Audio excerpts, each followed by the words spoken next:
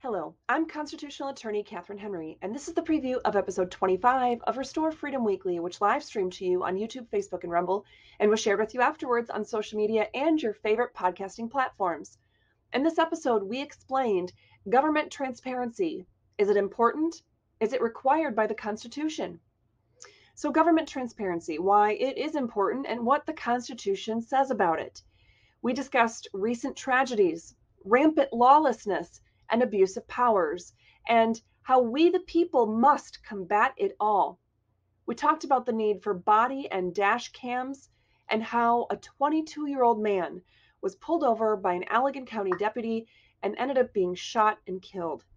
So please make sure to check out this important episode of Season 1, Episode 25 of our quest to restore Freedom Weekly.